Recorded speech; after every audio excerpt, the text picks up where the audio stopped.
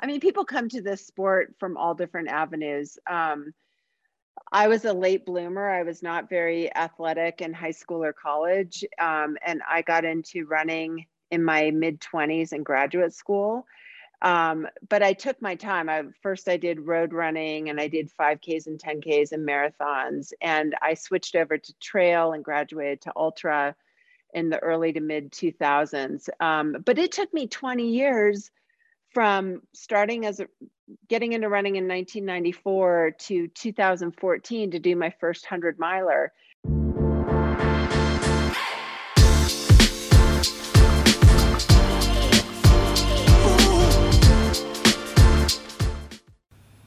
This episode of the Smart Athlete Podcast is brought to you by Solpri.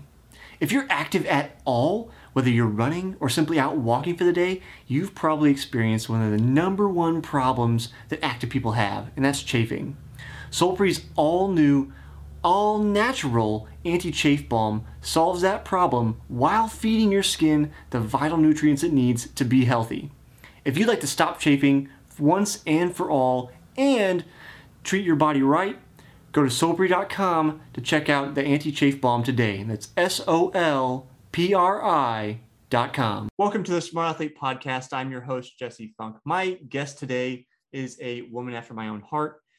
She is the author of the Trail Runner's Companion. If you're on the video version, you can see the book. So you're going to want to check that out. And we're going to get deep into trail running, I'm sure. She's an ultra runner herself, a professional ultra running coach. And if you don't do ultras, I'm sure she can help you with that as well. But that is not where she stops. She does other things like freelance writing. She's dedicated to nonprofit board service, currently leading at a local nonprofit. She's a mother of two, an avid horsewoman. Welcome to the show, Sarah Lavender Smith. Hi, Jesse. Thanks for having me. It's great to be on. Absolutely. Thanks for joining me. Before we get going, and so I don't get it incorrect, because I think I remember, but you said before we got going, you think it's important because you had previously been a co-host of the podcast that we mention your age. So I'll let you tell us what it is and why you think that's important. Well, I'm actually, my training is as a journalist. I went to graduate school in journalism and used to work as a newspaper reporter. So we were always taught you should include a person's age because it just tells you something about the person. But I'm on the older side. I'm 52 now, and I think it's important that people hear from older athletes, and I really stress longevity in the sport. So yeah, I'm an empty nester who's raised two kids, and now I'm over 52, and I'm proud of it. It seems like that's the thing we were talking about before we were recording. I see people try to get real ambitious about marathons in particular, though you probably see some people do this in the ultra world as well, like really try to just zoom into let's do 50 milers and let's like just crank it out and start doing these high mileage as fast as we can. And I feel like I don't know whether you watch South Park, but there's this episode where their kids are learning how to ski, and there's this instructor that is trying to teach them and keeps talking about, if you do this, you're going to have a bad time. And that's what comes into my head every time somebody's like, I basically don't run at all, and I want to go run this very long distance race. I'm like, if you do that, you're going to have a bad time. Like, it's just, you're setting yourself up for injury, for setback, for just, and some people get away with it. And I think that's part of the trouble, I guess, is that some people can do it, but in general, I think it's ill-advised. Yeah, some people do dive right into it. I mean, people come to this sport from all different avenues. I was a late bloomer. I was not very athletic in high school or college, and I got into running in my mid 20s in graduate school. But I took my time. First I did road running and I did 5Ks and 10Ks and marathons. And I switched over to trail and graduated to ultra in the early to mid 2000s. But it took me 20 years from getting into running in 1994 to 2014 to do my first 100 miler. And now so many people are getting into trail and ultra. They want to, they go from running a half marathon on dirt to planning a 100 miler 4 months later. And it's doable, but I feel like, what's the rush? I mean, success at ultra running depends so much on experience and on Mm-hmm. mental preparation. Like physical fitness alone won't get you through 100 miles. So taking your time with it and enjoying the journey and not being a rising star who flames out in 18 months, I think is a better way to go.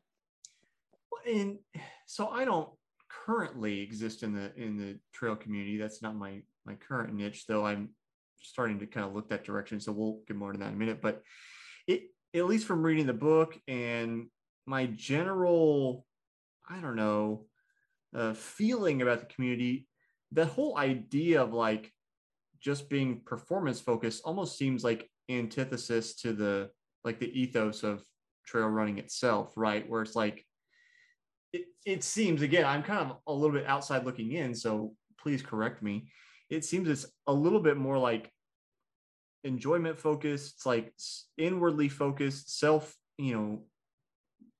motivated, like that kind of thing versus like I'm absolutely the winner or whatever, like that kind of Well, I mentality. don't know. Well, so it's interesting. So you're bringing up an interesting point. So historically, back in the days of the early 2000s, pre-social media, Mm-hmm. this ultra running community was much smaller. There were many fewer ultras offered throughout the country and world, and it was more of a fringe thing. And I mean, when I got into it, it was easy to get to know who's who. But it's taken off. Much as marathons boomed in the 90s, Mm-hmm. ultra running is going through a similar boom. And that has its pros and cons. I think more women are getting into the sport now, just as they got more into marathoning. Um, but the humility that used to rule the sport, I mean, when I got into ultras again before social media, and people would share their race reports via email saying, like, you don't have to read this if you don't want to, but this was my experience. Now, with Instagram and everything, everyone's all about trying to get sponsorships, and it's very show offy in my view. And there are big personalities in the sport. And I mean, this week we're recording this 2 days before both UTMB and Leadville 100 Mm-hmm. happen, and those are very very performance oriented and Yeah. very high stakes. So it's not a little fringe sport in any way anymore. It's like, and also the way that corporate big names like Ironman and Spartan and everything are gobbling up the what used to be homegrown races, Mm-hmm. it's fundamentally changing. I mean, it's still a very friendly sport, and absolutely it can and should be a personal journey, especially for mid packers. You don't have to be super competitive to get into it. You can find your space. And as a coach, I always encourage my clients to compete with their watch and with their inner self. Like, you are just out there to do your best. And my view on competition is you make friends mentally with the runners around you, and you're all in it together, and you help your competitors, your friends, carry you along, um, at least the first 3/4 of the race, and then you can try to drop them. But yeah, I have always found a strong sense of community in this sport, which I really value, and I hope some of the humility still persists. I kind of question whether it will. Yeah, I kind of had a similar conversation with a number of people.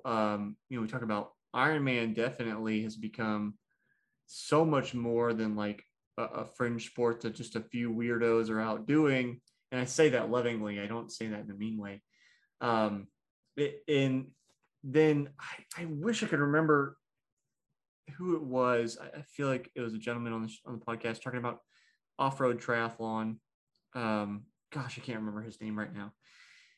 But talking about like a similar kind of like vibe to the races, if they're smaller, a little more community focused, all that kind of thing, and then it's like starting to grow and it comes a little bit more competitive and I'll say diluted in some sense, just because you get such a broader mixture of personalities, the more and more people that you have there. And I think I wonder, maybe it's simply a matter of like romanticizing the situation, but it's like I wonder, is it good to always grow a sport? Is it gatekeeping to not grow the sport? Like, the different things No, you have to I think weigh.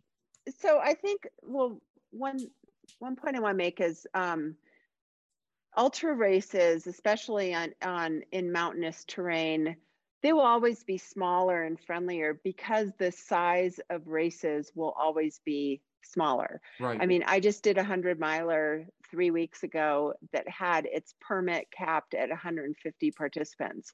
So UTMB happening in Europe with several thousands of runners is still the exception rather than the norm.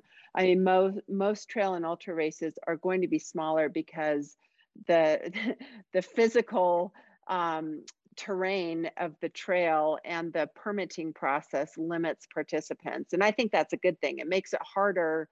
It makes it harder to get into popular races, and that's why we've seen a growth of the lottery process to get into more popular races. But the market responds, and a lot of new races and new race directors have come up.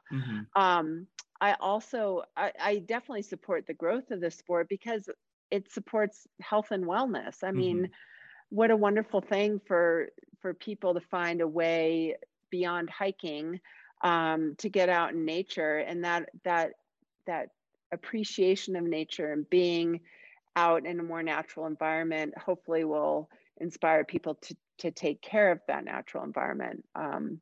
So yeah, I mean, I think growth is a good thing, and we've seen a growth in races that are offered. I think it's a very healthy sport generally. So in general, I think it's a good thing for sure. I just I hope that it doesn't become so high profile and profit oriented that all the bad things start to creep in, such as, namely doping. Right. The other things that come with higher stakes sports. Yeah. You touched on this a little bit, talking about being out in nature, kind of being more mindful of wanting to care for the terrain and surroundings. I remember before we got going, I said I had mentioned you in one of the running videos I did for the YouTube channel, and I couldn't at the time I couldn't think of what it was, but I just did a video on does running in nature make you happy? And so I want to touch on that with you and get your opinion on that. But it seems like that kind of like, I'll call it like a mindfulness aspect of the sport kind of bridges all those things together, where you're out in nature and experiencing it, but then also you affect it in part by being out there, and then also just through your everyday consumption or lack of consumption of products, and choices in what you make, and if you work with nonprofits like you do, although I don't know what the nonprofits you work with do, but they all seems to kind of blend together, at least in my theoretical situation here. So I'd like your, I guess, opinion on, does running in nature make you happier versus all the road races? And does the mindfulness come naturally as a rhythm of being out for so long, or is it something you have to actually work on? So I don't want to in any way discourage people from road running. I mean, running is running, and most trail runners do a mix of pavement and dirt. And it's interesting. So I relocated here to Southwest Colorado, and I'm in this blissful, beautiful mountain environment. And our house is at 9,000 feet, so I'm pretty altitude adapted. But before that, I spent the past 25 years in the East Bay area in a very urban environment. And I'm missing it. Like I used to at least once a week run around Oakland's Lake Merritt, which is, a paved flat path. It's, it's vibrant. I mean, you have city noises, you have more cultural and racial diversity there than I'll ever see here in Southwest Colorado. Yeah. You've got, you're dodging homeless people, and I love that. I'm feeling nostalgic for that. So you can run in a very urban environment and still be very happy and very mindful and take in all that's happening around you. What I think is beneficial about running in a more natural environment rather than just sticking to roads. Well, one is I think it's healthier insofar as generally speaking, a natural trail environment is going to have a lot more variety Mm-hmm. and challenge you in different ways because of the hill profile, unless you're in a very, unless you're in Kansas. You're going to have a hill profile that's very, very variable. You're going to have rocks and roots and different natural obstacles, Mm-hmm. and your pace is going to vary. I mean, when I was a dedicated marathoner, road marathoner, and I was so precise about my pace work so that, I just knew intuitively without looking at my watch what a 7:30 mile felt like versus a 7:45 mile, Mm-hmm. or, you're very, very pace oriented. All that goes out the windows when you're in the mountains. I mean, I might get my pace under 9 minutes per mile when I'm running down a rocky slope, but on flats and uphills, I'm going to be downshifting to hiking. My pace will go as slow as 20 minutes a mile if it's a Mm-hmm. lot of hiking up a scree field. So it creates more intuitive running and more adaptability and flexibility. And you just as you might have read in my book, one of my favorite pieces of advice is you just take what the trail gives you. Mm-hmm. And that means you just run the best you can, or hike if you have to hike, with whatever stretch of trail happens to be in front of you, whether it's sand or rock or mud or whatever, or snow. You get it all. And so that kind of variety makes me very happy. And yes, then being out in nature, just the peacefulness. I mean, I only use my phone for safety, and I do listen to some audiobooks or podcasts while I'm run, but mostly like I'm very unplugged and Mm-hmm. focused on my surroundings. So, and I do my best thinking. I mean, I come back home and I feel so much more productive because I've worked out things mentally during my run. Mm-hmm. I do that as well, and so I backed off a little bit in telling people not to like take music out and whatever. But I was a big advocate for a long time, like don't take your music, just because I think there's so much benefit from not having the extra layer of like input into your brain when you're out and doing things and able to spend time with yourself. But back up a little bit. You talking about take the trail as it is. I don't think that's the exact quote you said. Take what the trail gives Take you. what the trail gives you. So I recently it just worked out well. I didn't plan it this way. Just had my first cross country race back this last weekend, and I remember how much I miss it. But so I thought about that as I was reading through the book again, and then when I got to that section, it reminded me a couple of years ago I flew out to Colorado Springs to do the incline, and it just happened to be that like weather had been great, and then the day before I got out there is snow. So then it was 30 degrees, it's snowy, so it's like, okay, I had been training and I wanted to see, well, how fast could I do it?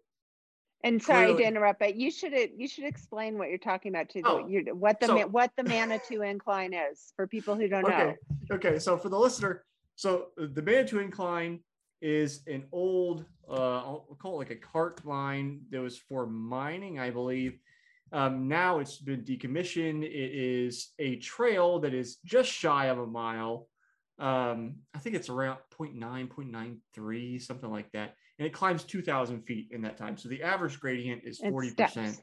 And yeah, and there's railroad ties. There's at certain sections, there's grates to allow water to pass underneath so it doesn't wash out the trail, that kind of stuff. And so at the time, I was like, well, Joseph Gray has the verifiable fastest known times, like high 17s or something like that.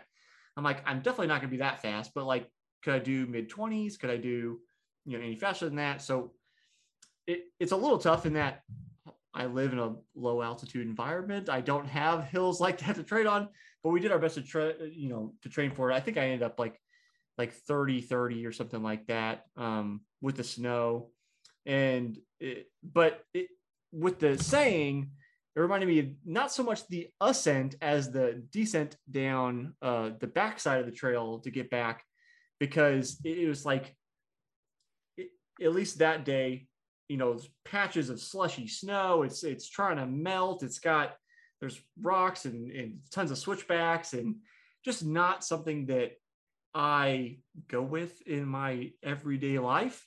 But I had my spikes with me, which are the best because I don't have trail shoes, and just used those and got down as best I could. It was not fast coming down, but that's exactly what I thought of. It was just like I'd already done the hard work getting up as best I could, and then it was simply a matter of descend however you're able to without trying to like twist an ankle going fast for no reason.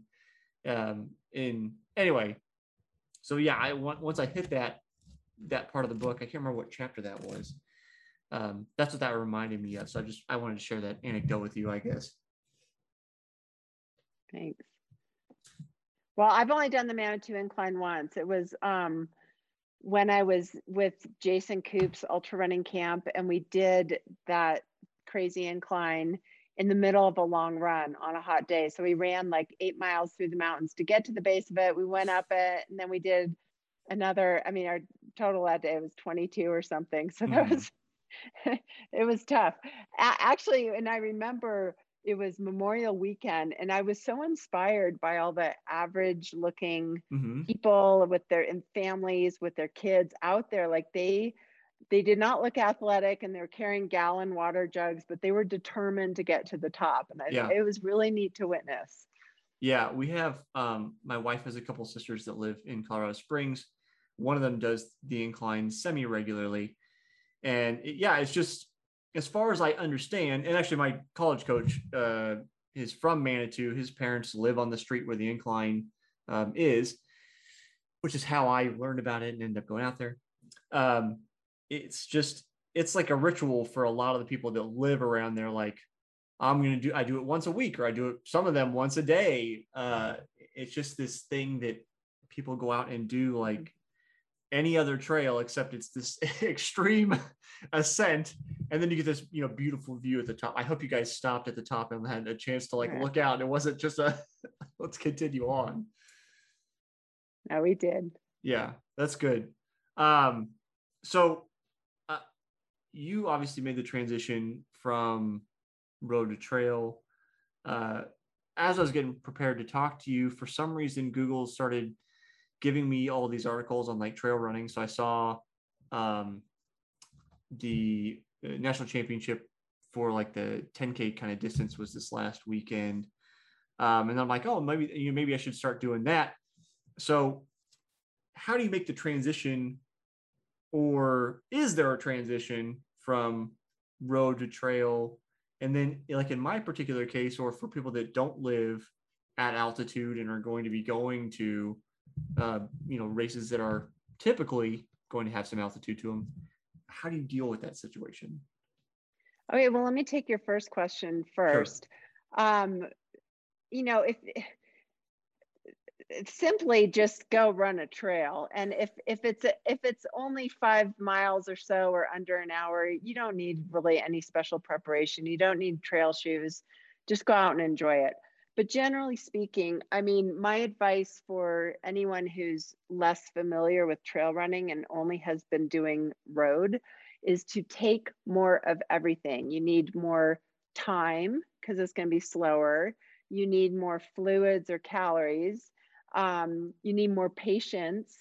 And so it's really a mental and logistical adjustment to make peace with being slower, because the variability of the terrain and the hills will slow you down. I can tell you a funny story about one of my first memorable runs. I was 3 months postpartum with my first baby. And my husband and I, it was our anniversary. This was 1998. So I had been running for a few years, but I had been pregnant and had my first baby when I was 29. And my husband and I had our anniversary. I'm like, we're going to leave our baby with the babysitter for the first time ever. We're going to go do this trail I'd always wanted to run. And it was the French Trail in Redwood Park of Oakland. and this is just a classic, beautiful redwood trail I had heard so much about. And I was so nervous about leaving our baby for the first time, but we were leaving her with really good friends of ours who also had a baby. And I left a bottle of breast milk. So I'm like, okay, we're good for Mhm. about, we've got like an hour and a half. And I had estimated the time it would take us with the mileage based on my knowledge of road running. And I felt like the worst mother. We get out, this trail is so crazy slow and so challenging. And I immediately lose cell service. I mean, this is back in the mid 90s when cell service wasn't great. Right. So I'm just like crying I'm like, I am the worst mother ever. And we were like an hour late picking up our new baby. And I was just like, that was my introduction to my first real memorable trail run. So don't do that. But when you're transitioning to trail running, I mean, I wrote a whole book about it. So my book goes into a lot of the mental and logistical Mhm. preparation you need to be safe and to enjoy it. One of the guys I quote early in the book, who's a top runner, and both road and trail runner, basically just says, a lot of it's about just chilling out Mhm. and relaxing into the run, and also taking care of yourself along the way. So to give another example, just like to understand the difference in time and the endurance needs. My first trail marathon was a real eye opener because when I was at my peak in my 30s, I was getting my road marathon times down to the mid to low 3 hours. So I was Mhm. doing fairly well with road marathoning, and I entered a trail marathon in the San Francisco suburbs on a mountain called Mount Diablo, which is goes from about 500 feet up to 3,500 feet. So it's a 3,000 foot climb, and we looped around and did 2 summits.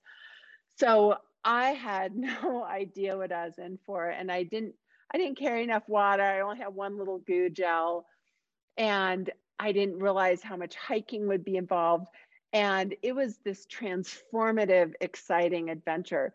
But the upshot was my time for that marathon, it's in the book, I think it was like 5:20 something. Yeah, And I I almost think you say won. like I showed the you were difference like in the first. elevation. You were the first I up, right?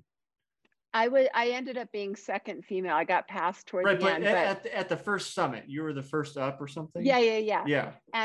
But I mean, if you look at the elevation profile change between like the little Boston Marathon and then this double summit of this Right. mountain.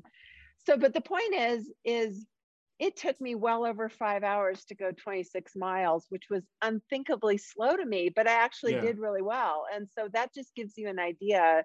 If you're a 3.5 hour road marathoner, then a tough trail marathon may take you 5 to 6 hours. And so Mhm. you just have to build up to that greater endurance of time on your feet and take care of your systems along the way. Like, hydration and fueling becomes so much more important to manage, and as well as body temperature, Mhm. thermoregulation, whether, to avoid getting too hot or in the mountains too cold. That's really essential for staying out there safely and getting to the finish. And it becomes even, once you get to 50Ks to 100 milers, then I just did a race that took me over 33 hours with Yeah. no sleep. So actually, that's not true. I took my first trail side nap. I passed out for 10 minutes in the middle of the night.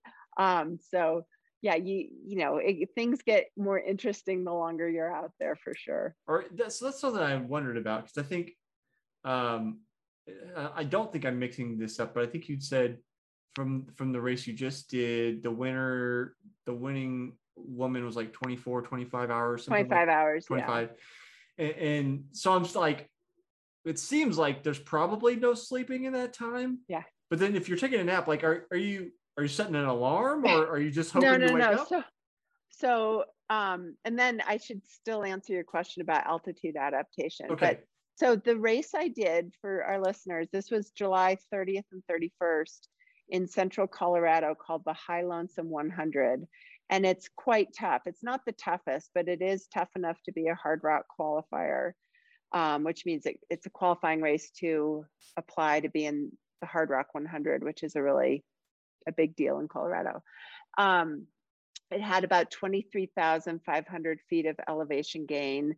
It got up to 13,000 feet. A lot of the race was above 12,000 feet. It was it was a tough race for sure. So no, normally you should not take naps. I've done a lot of 100-milers, and you get incredibly sleepy in the middle of the night, especially if it's at high altitude because you're oxygen deprived, or if it's in really cold temperatures.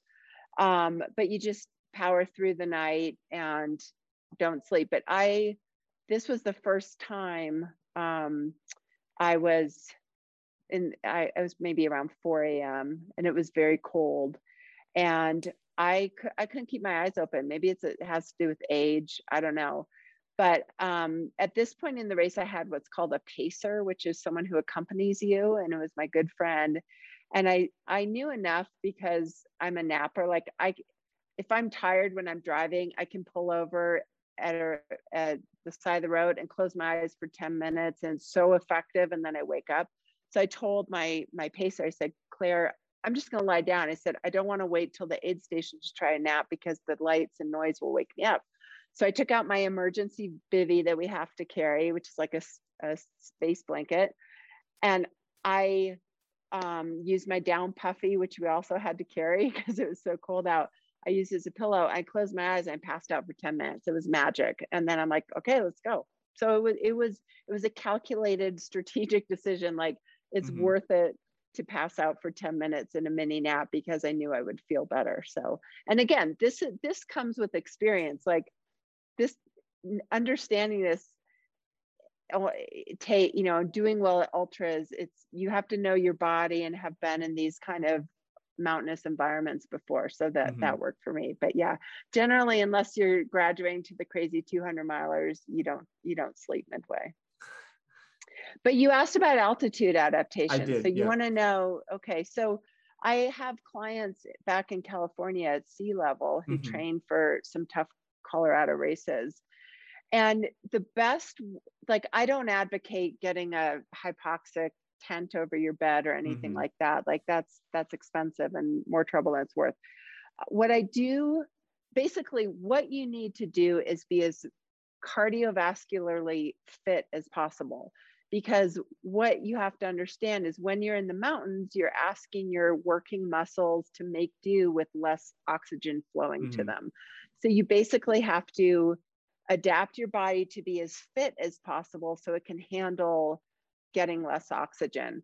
So one way to do that is just, do more speed work, do more high intensity hill work, anything that raises your breathing up to the point of being an intense effort that, boost your cardiovascular fitness. So that means, even though on the day of your ultramarathon, you're going to be going a slow and steady tortoise pace, you still want to have done that speed work in your training cycle so that your heart and lungs are ready to work hard in the thin air.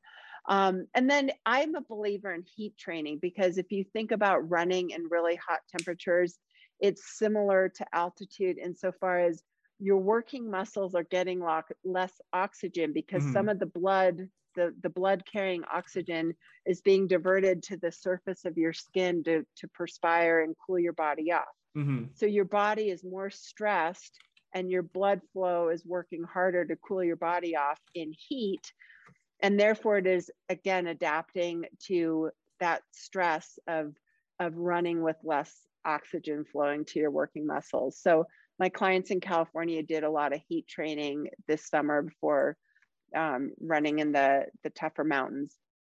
And then you just try to, make the most of what you have around you. If you have any mountain environments, or if you can take a long day trip to, I have a client in Missouri who's training for a mountainous race, and she just budgets 3-day weekends to come to Colorado to train, which is expensive and time consuming, but it helps. So that's my advice. But yeah, it's tough. You can't just come to the high altitude a week before the race and hope to get adaptation. It really takes months. And so I'm grateful I sleep at 9,000 feet and do my runs at tree line a lot. Yeah. But it never gets easy. Like, even though I live here and I run up to 11,500 feet, which is tree line a lot, anything over 12,000 is like, that will never be easy. It's still really tough. I don't think I'm misremembering this, but you talked about heat adaptation. I think it was when I was talking to Scott Johnston, who's the author of the Uphill Athlete Training. It's like Uphill Athlete Training for the Uphill Athlete, co-author. I talked to him back on episode 60, which, if you're watching the video, that's what I was trying to figure out, was what episode that was. And so I think he talked about just, you get more benefit conditioning wise, not just like heat conditioning, being able to deal with the heat, but overall fitness improves. So like, even if you go back to, say, a comfortable temperature like 60s and 70s, that heat acclimation, I can't remember why, but it seems like it has some kind of efficacy in making you perform better at like optimal temperatures as well. So like, I always think about that Yeah, I mean, because it's a couple things have happened. You've become more fit cardiovascularly, but you've also become more comfortable with being uncomfortable. I mean, when I've done several desert races in triple digit heat, and you want to have some hot runs leading up to that, just so you get used to it. I mean, you just have to, again, get comfortable with being uncomfortable and relax and do it, and remind yourself, like, you have to slow your pace and manage your fluids and your thermoregulation a lot more carefully. So you need that training before I last was in a hot running environment back in May, when I went down to Arizona, and I paced and crewed a friend for part of the crazy Cocodona 250, which was an inaugural endurance event, point to point in Arizona, that went from I believe Black Canyon, Arizona, north to Flagstaff. And the afternoons this is a race that took people like 5 days, and they definitely slept during part of it. But the afternoon temperatures in the high 90s to even 100, it was just brutal. And it's that safety becomes a real issue there. Like, you have to take care of yourself. So when you're dealing with all the different temperature changes, day, night, like, excuse me, are you carrying 3-4 outfits with you? Like, I am. Yeah. Yes. So the race I just did 3 weeks ago is a perfect example, because you have to prepare for both the hottest temperatures and the coldest. Right. Because at nighttime, above 12,000 feet, and it was raining and we had really strong weather, the temperatures are dipping down into the 30s. And in past years, it's even snowed. But then on day 2, the last 25 miles of the race are below tree line in a canyon, and it can get really hot. It wasn't too terribly hot when we ran it, but I had to prepare. So yeah, you make use of drop bags, and you have nighttime gear. So at the mile 50 aid station, where I have my crew and my husband, they put a beach towel around me for modesty, and I stripped down my shorts and I put on leggings for warmth. I put on an extra layer. I shoved my down puffy into my pack. I swapped out my sun hat for a wool beanie. So yeah, and then I had packed a drop bag at mile 75 that had a fresh pair of shorts and a t-shirt, so I could take off my nighttime hot clothes or warm clothes and be ready for running in warm weather on day 2. I mean, you never know what to expect. And then the kicker was, we got caught in an extreme storm in the last 5 miles. And it was the first time ever, because here in Colorado, I mean, it's crazy. It can be beautiful, hot and sunny, blue sky until noon. And then the clouds gather and you get extreme high altitude weather, which is what happened. And it was such a deluge with so much electricity. I mean, there was thunder and lightning right overhead. that the race director actually made the difficult decision to put the race on hold. So he called his communications teams at the aid stations and had runners held at the aid stations. And we all had to stop for about 20-25 minutes until the storm blew out, because that's how dangerous and extreme it was. So that was quite something. My pacer and I were running through ankle high water. I could barely see because the water was coming down so much. And I was so depleted. I was like exhausted. It was mile 99.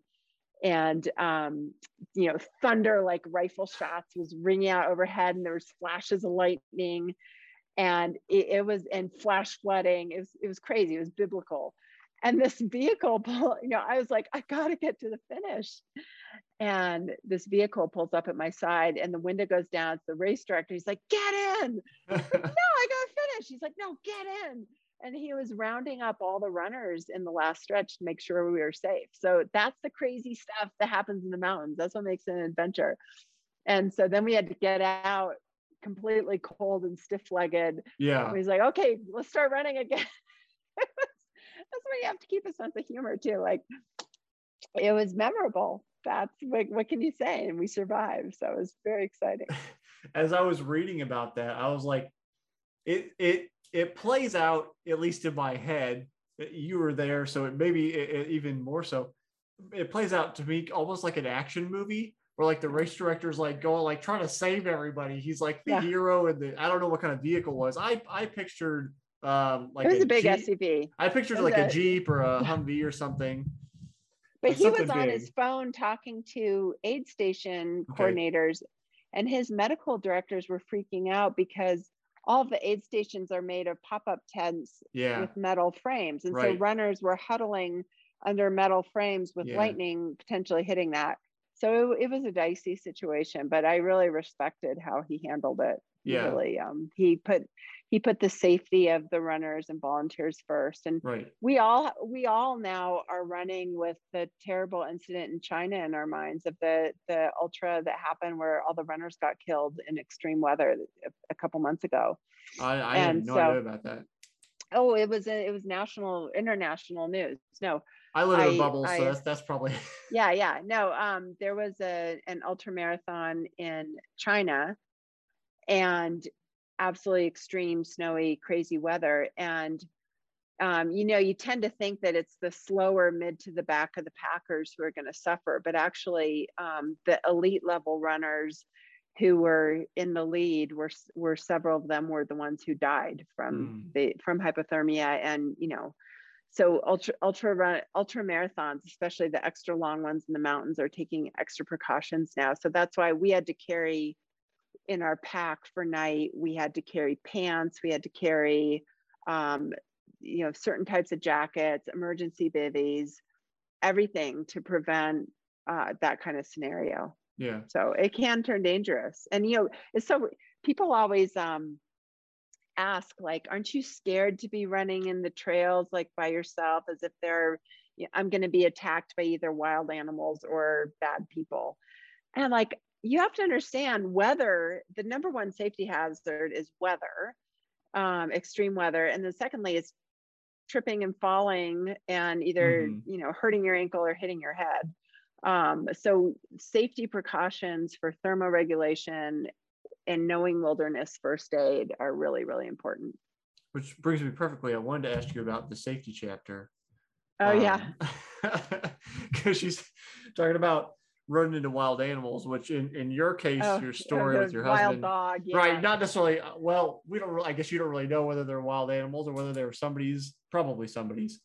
But obviously, there's the safety considerations. You got to bring first aid, and I think you're talking about having like a puncture wound on your ankle that you had to treat yourself to be able to get back down off of a trail. So that it doesn't come without hazards. So the question is, I obviously you continue to do it, but given that there are hazards, why would it? So why would you continue if you get chased by dogs and you puncture your ankle and you potentially get struck by lightning in a thunderstorm? I'm glad you brought up my book, because one thing I tried to do with my book is use storytelling at the Mm-hmm. start of each chapter before the practical advice. And so, yeah, I basically in that chapter, I lay out how my husband and I made a series of mistakes Right. It was like a when whole we were running checklist in of Argentina. like, Like, yeah, I kind of unpacked all the stupid things we did when we were traveling in Argentina. mm-hmm. And it could have ended really, really badly. And so it's important to understand like the things we did wrong. So one of the main things we did wrong is um, not having communication, and not people wouldn't have found us, or so for that reason, I always think about, what kind of breadcrumbs electronically or otherwise am I leaving, so people know where to find me if they need to, and how. And so that can be, if I'm by myself, having a spot GPS tracker, or having my phone, or but phones are Mm-hmm. unreliable in the mountains. So yeah, being careful. So read that safety chapter for the checklist, and just prepare for the unexpected. But why do I do it? I really value. Um, I mean, I value so much the experience of running, and I don't want to always have to line up a friend or partner to be with me for safety's sake. So I Mm-hmm. want the freedom to be able to run solo. And I just take all the precautions I can. And I want the freedom to be able to explore less populated areas. I mean, my daughter is now living in LA, Mm-hmm. and she's really getting into hiking, which is wonderful. And so she's doing these big hikes on the weekend, and I'm telling her like, oh, you have to do this and this. And she's like, Mom, you have no idea how crowded the trails are around here. I'm never going to be like, if something happened to her, there's so many people on those LA area trails, someone could Mm-hmm. help her. But where I am, I'm really out there solo, and I love it, and I value it so much. Um, and I value running with friends too, but again, it's hard to line up having someone with you. Yeah. So, I mean, the why it's not that I want to be alone or I want to be risky. That's not it at all. It's just I want to get my run in Mm-hmm. on these beautiful trails, and so I do everything I can to stay safe with it. Yeah. Um, so I don't want to run you too down on time and try to give you a little bit of Oh, safety I'm doing margin. okay. I'm fine. Um, it I don't know. I think about the I don't know, the experience of running, and like how it plays a role in my life, and um, doing it on your own, having friends, like the.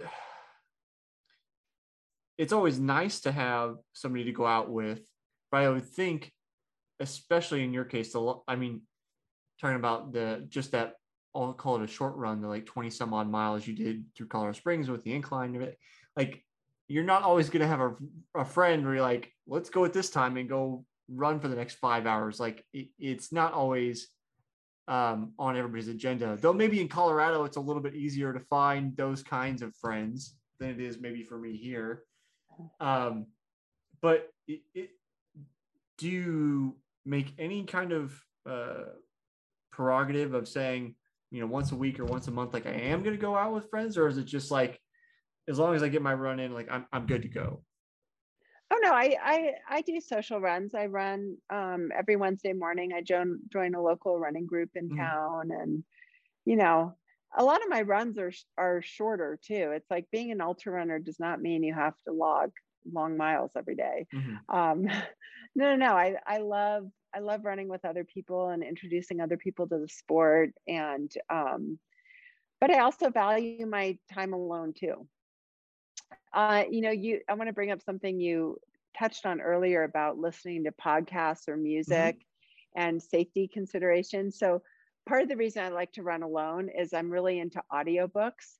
And so a lot of my time on the trail is spent listening to good books. And I just want to give a tip about how to do that safely and what I've Okay. started to do. So when I'm out on the trail by myself, I am aware that I'm in mountain lion and bear habitat. Mm-hmm. And I do want to, keep my ears open, and especially on single tracks where it's like single track trail that's pretty overgrown. And I feel like, I could actually have a wild animal encounter here. So what I've started to do is, instead of having my AirPods in my ear, is I stick my phone in my front hydration pocket and play the sound of the book from the phone speaker out of my pocket. So what that is I would not do that with music. Like, I think it's really obnoxious to other trail users to come across other people's music playing loudly. Like, that really interrupts the trail experience. But having like basically a conversation coming out of my pocket of this podcast or audiobook, it's a way for me to listen to it with my ears open and aware of my surroundings. But it also serves as a warning to other trail users and big animals that there's someone coming down the trail. And so I really, maybe it's a false sense of security, but that's one little bit of thing I've developed over the past several years that I feel like is a good way to warn large animals away. Like, I have seen bears run away from me because, they don't want human encounters either. So that's just a little tip I have. I used to sing out loud on the trail when I felt like I was in cougar habitat. I'd start singing or saying, "Hey bear, here I come, bear," just like alert big animals I'm coming down the trail. But that's kind of silly. And so just having the audiobook playing in my pocket seems like a good work around that. Yeah, as soon as you said you had it in your pocket, I was like, I think I know where you're going. And I have a more mundane version of that. Is like, we have, not where I am right here because I'm now in the heart of the city, but several years ago when I was doing more like runs in a park, has a trail, it was a paved trail, but then there's lots of wildlife. So it was not unusual to come across like a rattlesnake hanging out on the pavement of the trail, sunning in the afternoon, or deer especially. And I never want to spook the deer because they often have, babies with them. And I'm like, I don't need a deer to charge at me. So I would get in the habit of, like, if I saw one trying to whistle or something to be like I'm behind you. Please don't freak out and charge at me. Like, even though the deer is not a predator, it's not going to feel good if it like runs into you and freaks out. So I definitely have employed kind of a similar strategy. And like you, I don't know if it works or not, but I've had a lot of snake encounters, and I did almost once step on a rattler because I had AirPods in. I thought, like, what's the static? What's this noise? I thought something was wrong with my speakers. It's like, oh no, there's a snake right there rattling its tail and warning. And I was being stupid and had my earbuds in. So live and learn. Right. So before we run out of time, so I'm asking everybody the same question this year. You listened to my episode with Jason, so you know the question. But I'm asking everybody this year, how do you stay motivated after failing to reach a goal? How do I stay? Oh, actually, I didn't listen long enough to get that question. So, okay. You're catching me off guard. How do I stay motivated after failing? How do you stay motivated after failing to reach a goal? Yep. Yeah, I think so.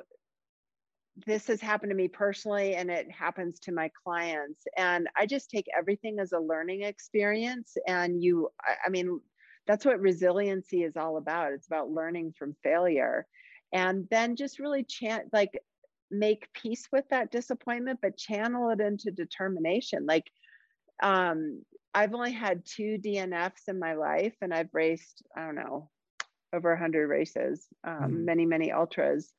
And back in 2018, I failed. I dropped out at around mile 60 of one of the hardest hundreds here in Colorado called the Ouray 100, and it haunted me. And it became a motivator. I mean, I'm like, I'm not going to go back to that one race, but I'm going to learn from it. And I really thought about like what led to that dropout, and that was a big factor in the 2 I've done 200s this year, one in January and the one a few weeks ago. And I thought about that failure from 2018, and it totally motivated me, and it helped me. Like, I didn't repeat that mistake. So failure is a good thing, as I tell my kids. Like, It's a learning experience and a motivator. It's like I asked that question because I think most of the people I speak with have plenty of experience failing, but I know that um, some people have trouble like getting started because they don't want to fail. And at least personally, I'm like, failing is not the end of the world. Like everybody fails, and the more you try, the more you're going to fail.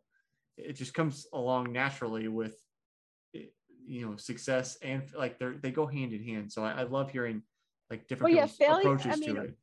I would also ask if my clients, if a new client came to me saying like, I want to have a coach because I am so upset of this race. I was really aiming for a PR and I missed it by 15 minutes, and I just like, I'm so upset about it. And I would say like, well, I would first question was that time goal really realistic? Like, Mm-hmm. are you failing because you set an unrealistic goal? Like, I believe goals should be aspirational but achievable. Mm-hmm. And you should also have like goals leading up to it, or stepping stones along the way, process oriented goals. So, sometimes we fail because we've set the bar unrealistically high, you know. Yeah. Yeah. And it's important, like, and I'll just end by saying, like, as an aging athlete who has significantly slowed down for a few different factors. I mean, I peaked in my 30s and early 40s, and now I'm 52, and I have to make peace with being a slower mid packer now. And that means adjusting goals. It's not about failing. It's just like being realistic about where you are Mm-hmm. now in life. And sometimes I feel self-imposed pressure and nervousness about racing, because I'm like, oh, I'm not going to do as, especially if it's a race I've done before and I did well at. I'm like, there's no way I can do as well as I did 2 years ago. And just like, motivating yourself to just do the best you can on that given day under the Mm-hmm. circumstances. Like, stop the comparisons with your earlier self or with the other competitors. Like, just do your best on that given day. But I think failure is itself a great motivator and a teacher. Sarah, where can people get the book, see what you're up to, get in touch with you, all that kind of stuff?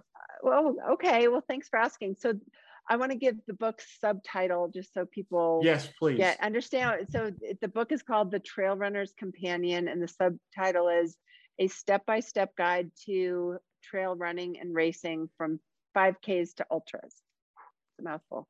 You got it all. But kind of explains what the book's about. And it has funny stories in it, or Mm-hmm. they're funny. I didn't want it to be like a boring how-to book. Like, I wanted it to be Right. a good read. But you can get it on Amazon. It's at some independent bookstores, but mostly on Amazon.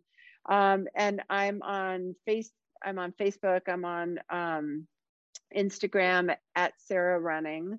And I have a blog called The Runner's Trip, which blogging is now seems like such a retro thing, because everyone just puts several paragraphs under their Instagram posts and calls that a race report. But Yeah. I've been blogging for well over a decade. I started out as a travel blogger back in the days when I did significant travel, and I've had a running blog for over a decade. So I still update it occasionally, but that's called The Runner's Trip.